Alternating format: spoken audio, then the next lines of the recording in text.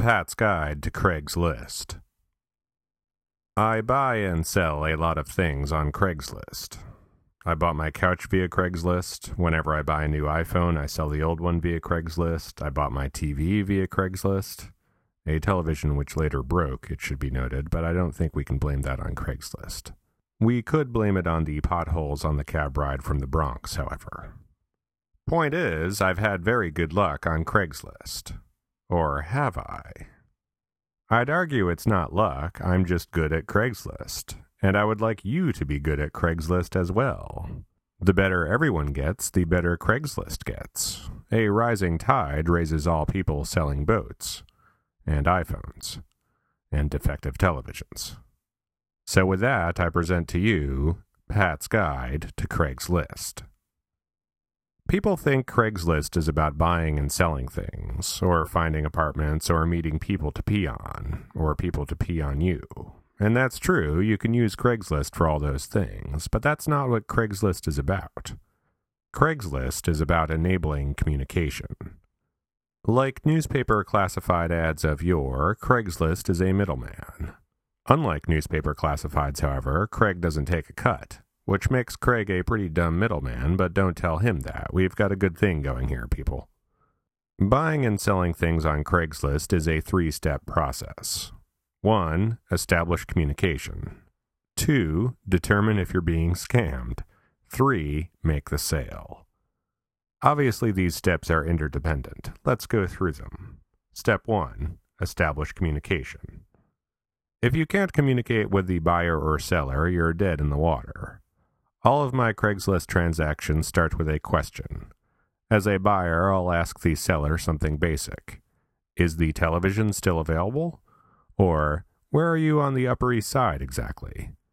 As a seller, I'll ask, did you have any other questions about the couch? Or, are you available Monday night to buy my frozen deer meat? You already know the answers to these questions. You don't care. What you care about is establishing communication. If you can't communicate, you can't make a deal. Asking basic, easy-to-answer questions is just a way to quickly establish communication, or not establish communication. If they do get back to you, when did they get back to you? 5 minutes later? 2 days later? Latency is almost as important as communication itself. Less than 10 minutes between emails is excellent. Less than an hour or 2 is good. Anything more than that, in my experience, will not end in a sale, and you should peddle your deer meat elsewhere. Once you've established communication, it's on to step 2. Step 2. Determine if you're being scammed.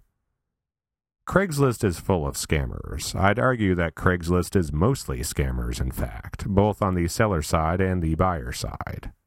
Fortunately, most of these scammers are lazy and don't put much work into their scams. They don't have to. They only need a small percentage of their scams to work out in order to make their hundreds, thousands of scams worth their time. Don't make it worth their time. Have you ever encountered a Craigslist ad that sounds too good to be true? It is. If there's a phone number in the ad, Google it and see if it turns up any hits. There will probably be some references to it being a scammer. You'll see this a lot with automobile scammers. If there's no phone number, Google a full sentence of their ad with quotes. If it shows up on Craigslist in other cities, it's a scammer. My single best piece of advice regarding scammers is this. If you get an email that refers to what you're buying/selling as an item, you are communicating with a scammer. Stop and move on. If you take nothing else away from this guide, keep that in mind. Here are some other things to look out for, both good, plus, and bad, minus, in potential buyers and sellers. Things to watch out for in buyers. Plus, they're using a Gmail address. Minus, they're using a Hotmail, AOL, or Juno address. Plus, they're using their ISP's email address.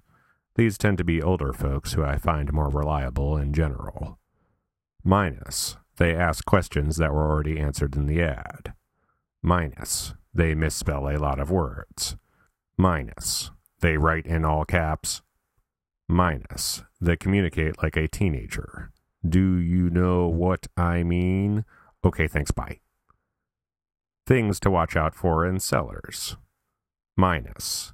The title of their post is super generic, e.g. Apple iPhone used. Plus. The title of their post is super descriptive, e.g. 16GB Apple iPhone 4S black with box and accessories. Minus. The text of the ad is just a GIF pointing you to a website. Plus. There is a non-generic location, i.e. Upper West Side, not NYC. Minus. They include their phone number in the post.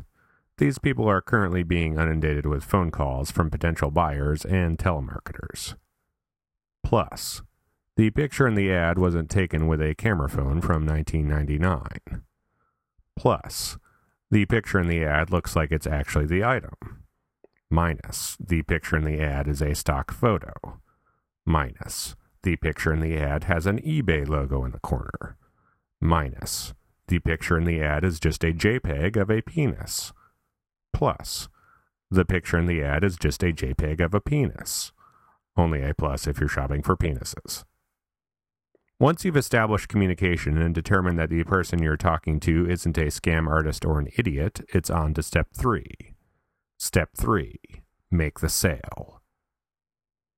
When you're ready to seal the deal, exchange phone numbers with the buyer/seller. I recommend grabbing a Google Voice number and using that so you're not giving your actual phone number out to the sketchballs on Craigslist.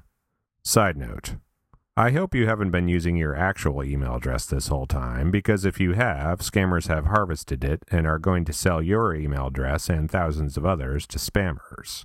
Come on here, man, this is common sense. Finally, plan to meet up in a public place, exchange cash, and call the buyer/seller before you leave the house. I can't tell you the number of times I've made what seem like rock-solid plans with someone, only to call them on my way out the door and have them be completely oblivious about meeting up. Ridiculous. But that's your typical sketchball on Craigslist for you. Which, speaking of, you're now one of the sketchballs on Craigslist. Congratulations. It's an exclusive club full of the dregs of humanity. Welcome. Don't meet in any back alleys. Unless you're penis shopping.